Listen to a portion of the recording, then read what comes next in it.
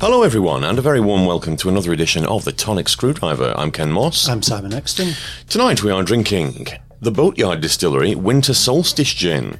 It's 41%, it's a limited edition, and the infobolic says this limited edition gin has been distilled using carefully selected ingredients that sing the warmth of winter while keeping true to our Fermanagh roots.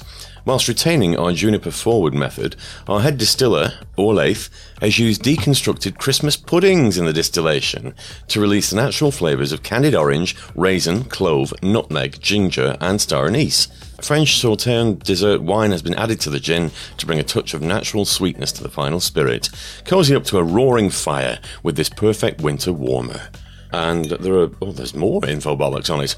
The winter solstice, most sacred night, stilling Loch Earn with icy moonlight, a bush on Fermanagh's fields and hills, loud thuds on the doors of warmly lit homes, straw-clad mummers bringing pandemonium in rhyme, ancient rituals of townland hastening the dawn, a winter warmer for the traditional gin lover. Tasting neat before adding ice and premium tonic is recommended.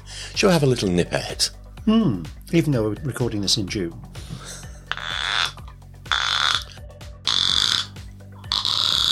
Good noise there.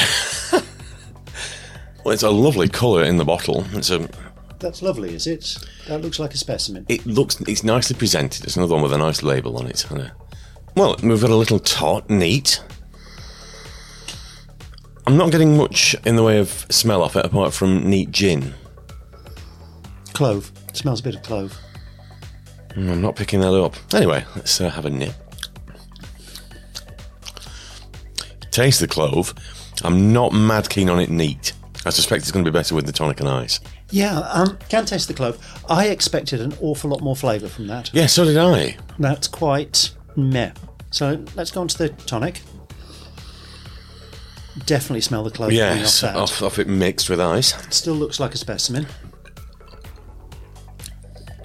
Taste the clove. Taste the star anise. And it's quite sweet, but other than that, all the other flavours, I'm not really getting any citrus at all.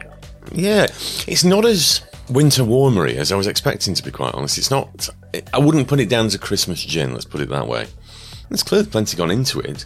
I'm not sure what to make of that. It's pleasant enough. It's just, is it anything special? No. It's very middle of the road, actually. I'm going to give that a 3 out of 5. It's nowhere near as flavourful as I expect from the guff on the label. It's smooth, it's well blended. It's a nice drink. It has a couple of different flavour edges to it. Not massively strong, but they're there. I think this is worth a 4.